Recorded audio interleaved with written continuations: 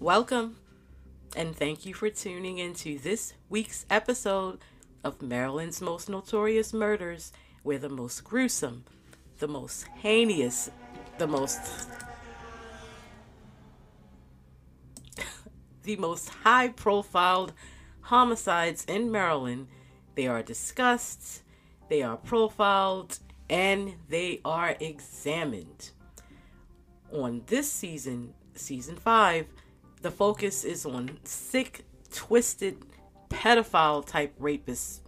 Any of those type of murders that occurred in Maryland, they are examined. Now, all of these types of homicides that occurred in Maryland, like I stated in the last season, Maryland has so many of these type of homicides and murders that this is just part one of these particular types of homicides. Part two, that will be featured later. So, with that being said, let's get right on into it. On this episode of Maryland's Most Notorious Murders, the serial killer Charles Eugene Burns will be profiled. And as in each episode, an unsolved homicide that needs attention that will also be profiled. And this episode's unsolved homicide, it features the double shooting murder of mother and son, 69-year-old Patricia Mosley, and her son, 42-year-old Samuel Jones. Okay, let's just go there. I'm going to be the one to put it out there. People be thinking that if a woman was out here tricking, if she was basically out here in the streets selling her body, doing whatever she got to do, supporting a drug habit or whatever, or if she was, out in the streets doing whatever, they think that, if she out in the streets tricking or, working the streets looking for sex, that she's playing Russian roulette. I mean, let me tell you something. I've never tricked a day in my life, but in my own personal opinion, tricking or prostituting yourself, I should say, that should take some serious courage to do. I mean, to hop in somebody's car that you don't even know, that you don't know nothing about. I mean, still, it's a very dangerous profession, and I truly feel sorry for any woman that has to live like this, who has to do this.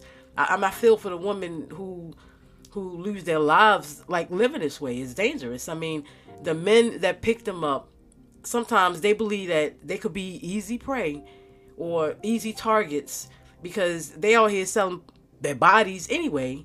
Most of them think that, the women already have low self-esteem. They already feel like shitty about themselves.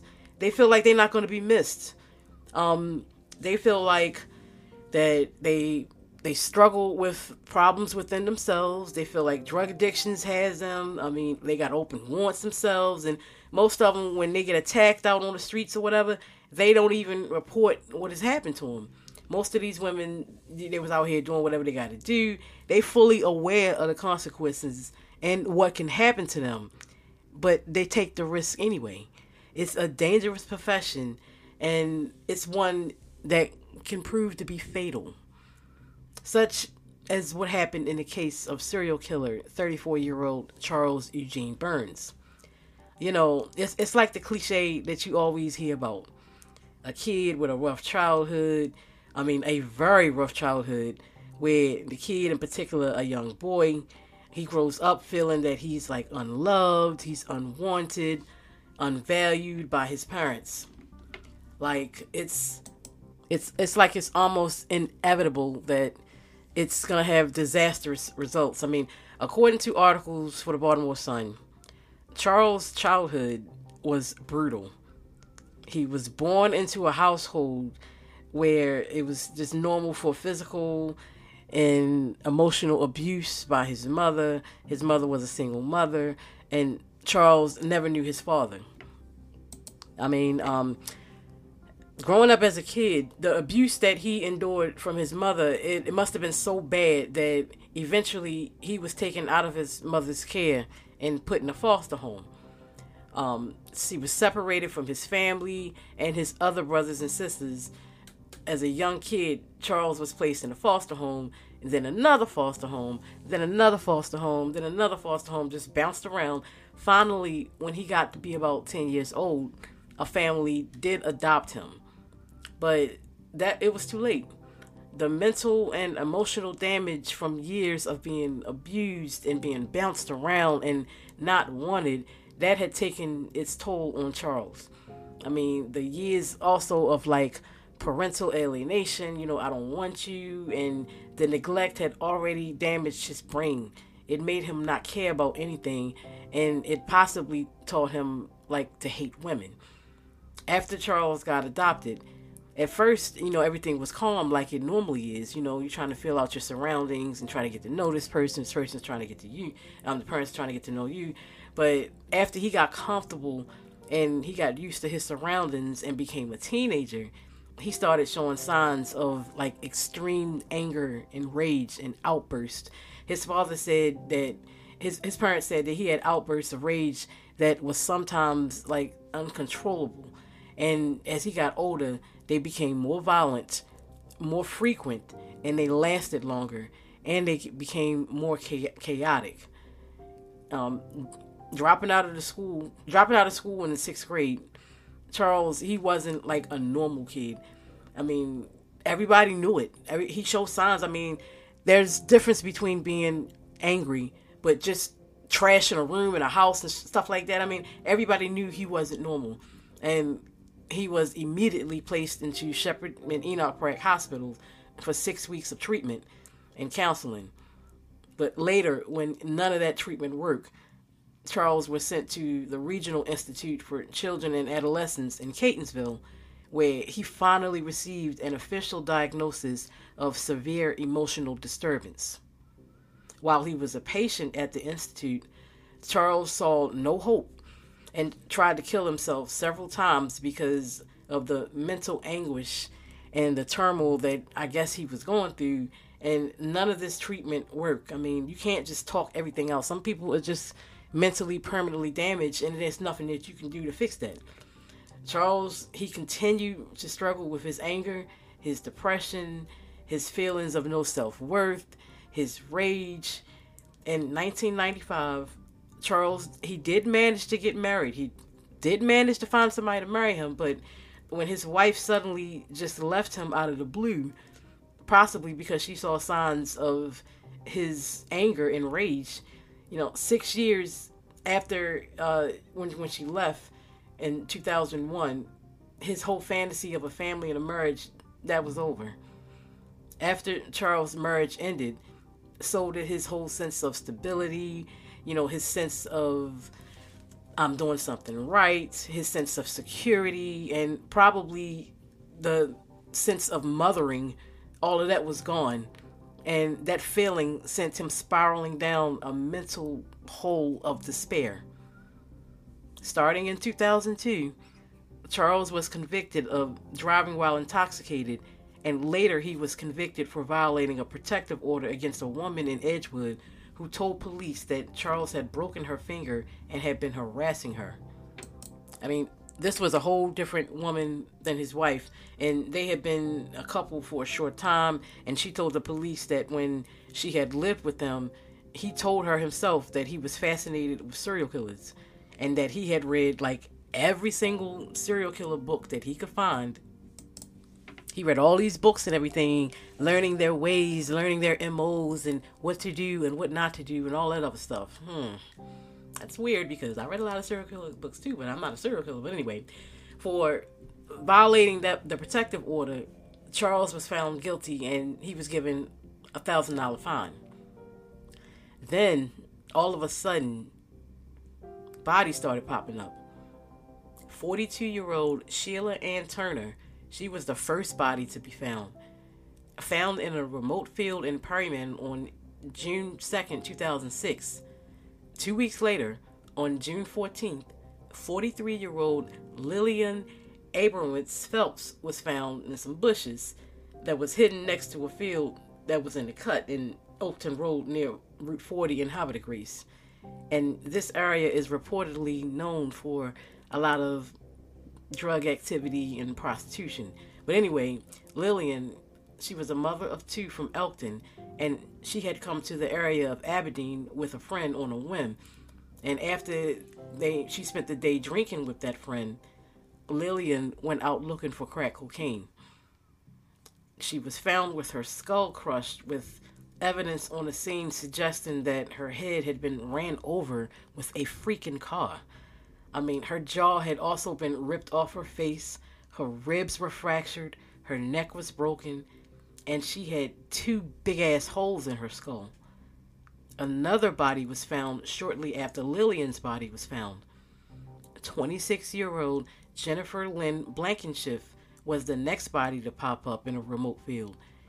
Jennifer, who was from the 100 block of Spatial Road in Aberdeen, she was another mother of two and was diagnosed with bipolar depression, schizophrenia, and depression after she developed an addiction to alcohol, and heroin, and crack cocaine after her brother died in a car accident.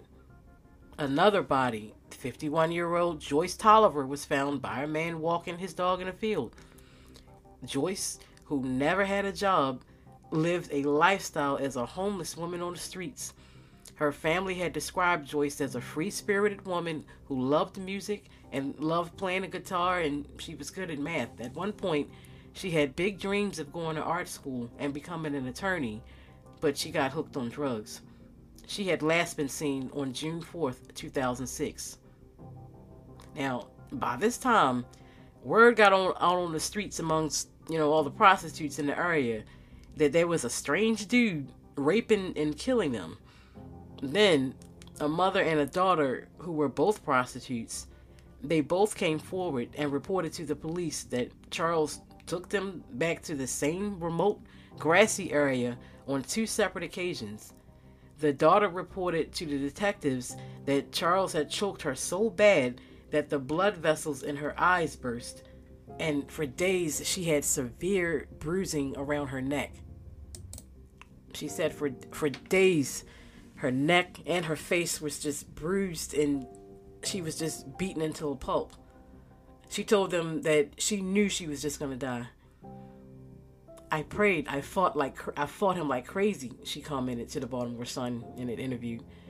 She said that when she woke up from the attack, she found that Charles had taken all types of personal stuff from her purse, like her birth certificate, her social security card, and like all her personal photos. She was able to get his license plate number and give it to the police. And when she did that, that's what ultimately led to Charles' arrest in June of 2006. Driving around in a gray Dodge Neon with bed sheets on the seats as like homemade seat covers.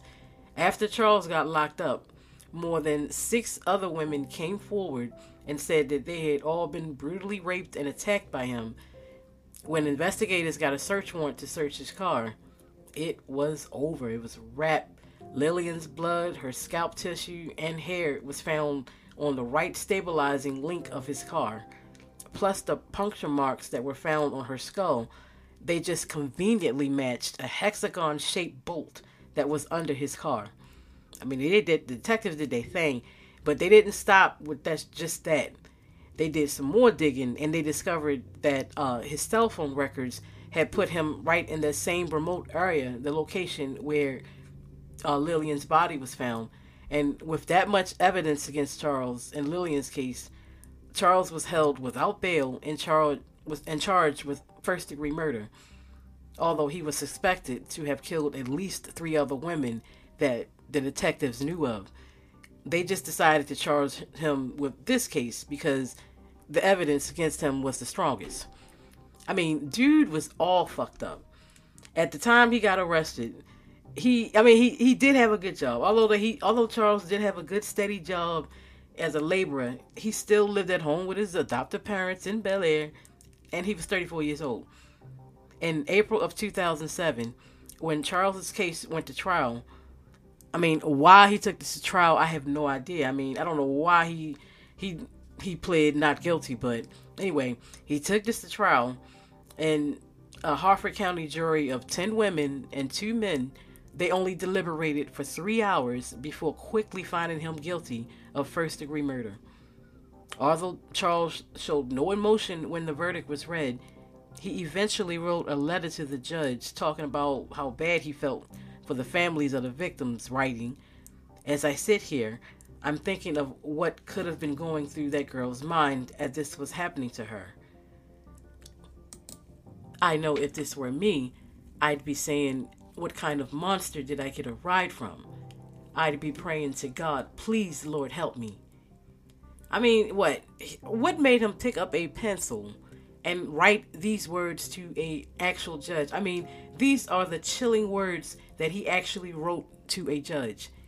He wrote other letters saying that he knew something was wrong with him and he wanted to be housed or placed in the medical ward of the prison instead of general population. When the judge didn't respond to none of this foolishness or even acknowledge him, Charles started writing more letters saying that because of the victims' lifestyles, that they were far from being innocent, and because of all the media publicity that his case got, that he hadn't gotten a fair trial. In his letters, he wrote, "I don't understand how the jury came back in 2 hours with a guilty verdict based on theories. Where was the state's hard facts that they had, or that they said they had? Your Honor, please give me a new trial." Oh, Lord. Suspected of killing at least 7 other women, Charles received a life sentence without the possibility for parole. Now, let me tell you something. This crime was kind of notorious in the state of Maryland because he was a low-key serial killer that people probably didn't really know too much about. And I'm going to be honest with you. They really didn't know too much about him because, for one thing, he was localized. He was in the area of Aberdeen, Harford County, Bel Air, that type of area up by that way. And also because, let's go there, the victims. You know, they were prostitutes. All of his victims were prostitutes. Only one of his victims was black.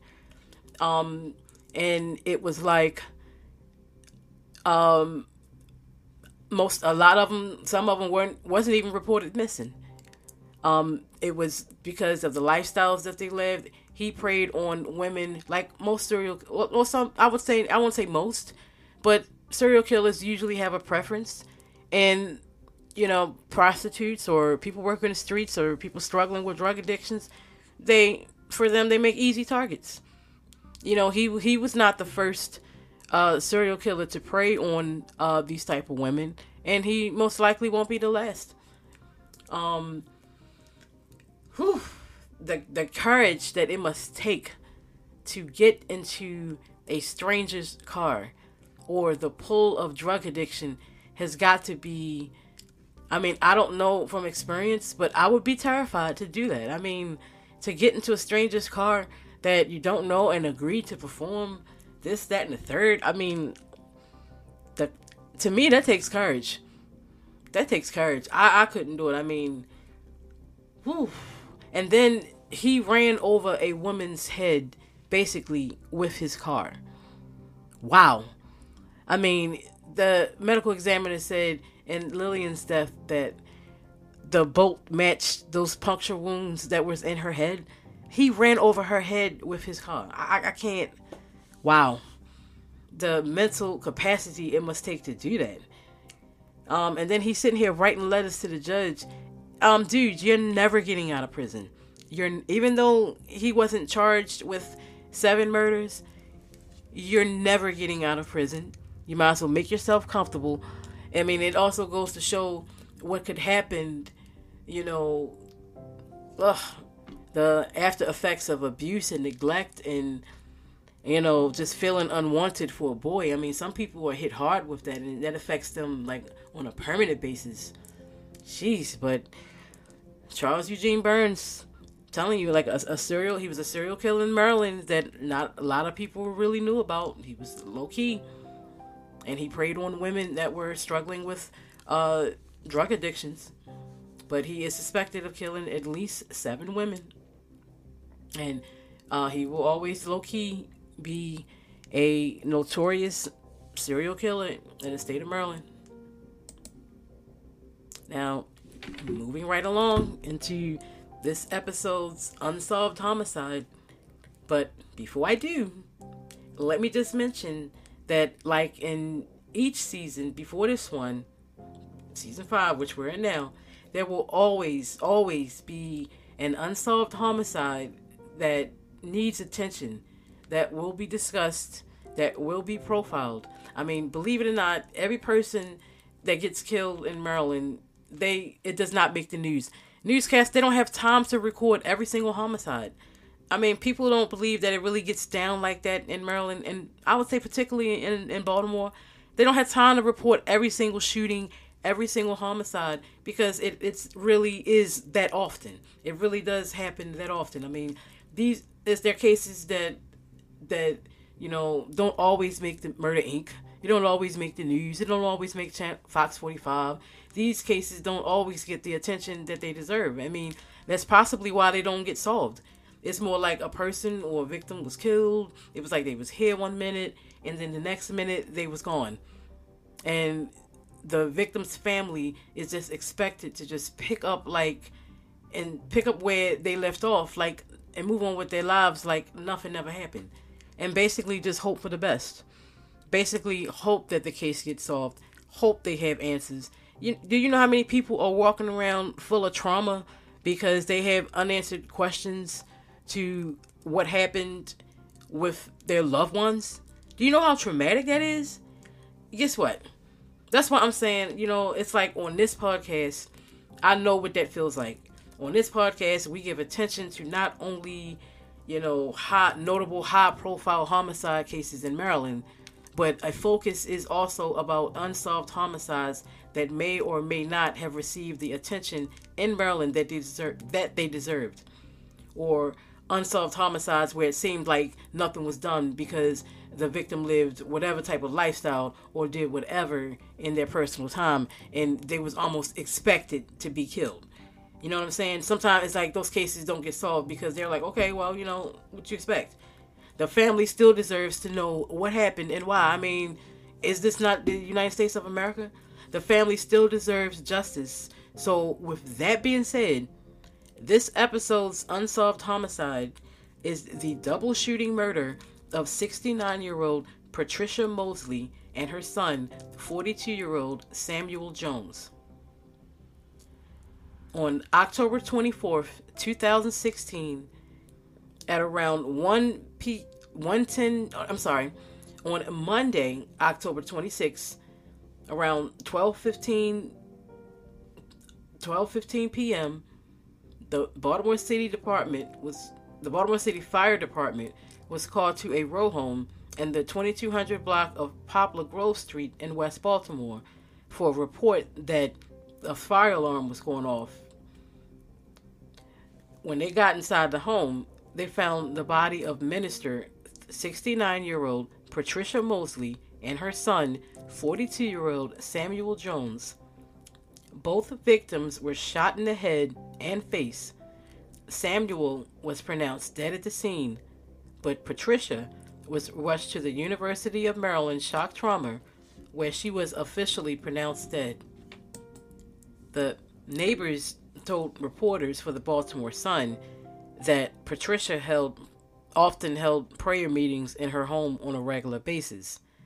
And Patricia's nephew released a statement to the Baltimore Sun that read, "Whatever happened here today, she had nothing to do with it. It concerns me because I have other family members." And a neighbor commented, "They were nice people. It's just a shame that happened and had to be like that." Patricia's nephew continued, it's very sad to know that she was taken away in the midst of whatever else was going on. Now, I don't know what that means, but guess what? The police have no leads. They don't have nothing. They don't have no suspects. As far as I know, they don't have no new information, nothing. And there's a $2,000 reward for any information that can lead to a conviction or an arrest, anything in this double homicide. So y'all already know what I'm about to say, how I'm about to kick it. If you have any information at all, no matter how small and minor it may seem, please call detectives at 410-396-2100.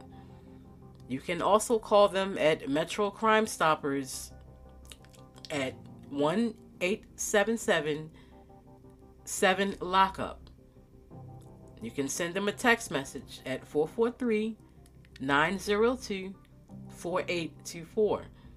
You can also email them at homicidetips@baltimorepolice.org.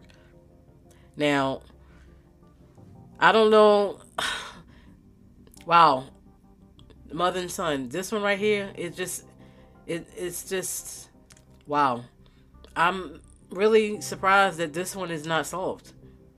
It just seems like this is a case where somebody need to speak up. That's all I'm going to say. But those numbers again, if you have any information at all, you can call Cold Case Detectives at 410-396-2100. You can also call them at Metro Crime Stoppers at 1-877-7-LOCKUP. You can send them a text message at 443-902-4824. You can email them at homicidetips@baltimorepolice.org. And check this out. There's a way to do this. You can remain anonymous, people. You can. Thank you for tuning in this week. Please be sure to subscribe to this podcast for updates on future spine-tingling, hair-raising, eye-popping episodes. Also, for paid subscribers, be sure to check out the real, the raw, the truth on why I do what I do. You'll find out why I'm so into true crime. A lot of people think I just woke up one day and just decided to start writing books and articles and talking about killers and blood and gore and the years of, being into the crime scene cleanup field as a foreman and, the all the whole true crime gore and area and all that. There's a full-blown method to all of this madness. No, I'm not a killer. I mean, it's just, I don't know. But either way, you got to check out that particular episode, and you can access that particular episode on the website or directly on the Anchor website or on Spotify. Now, also, be sure to pay a visit. Speaking of the new website, please be sure to pay a visit to the new website, www.marylandsmostnotoriousmurders.com.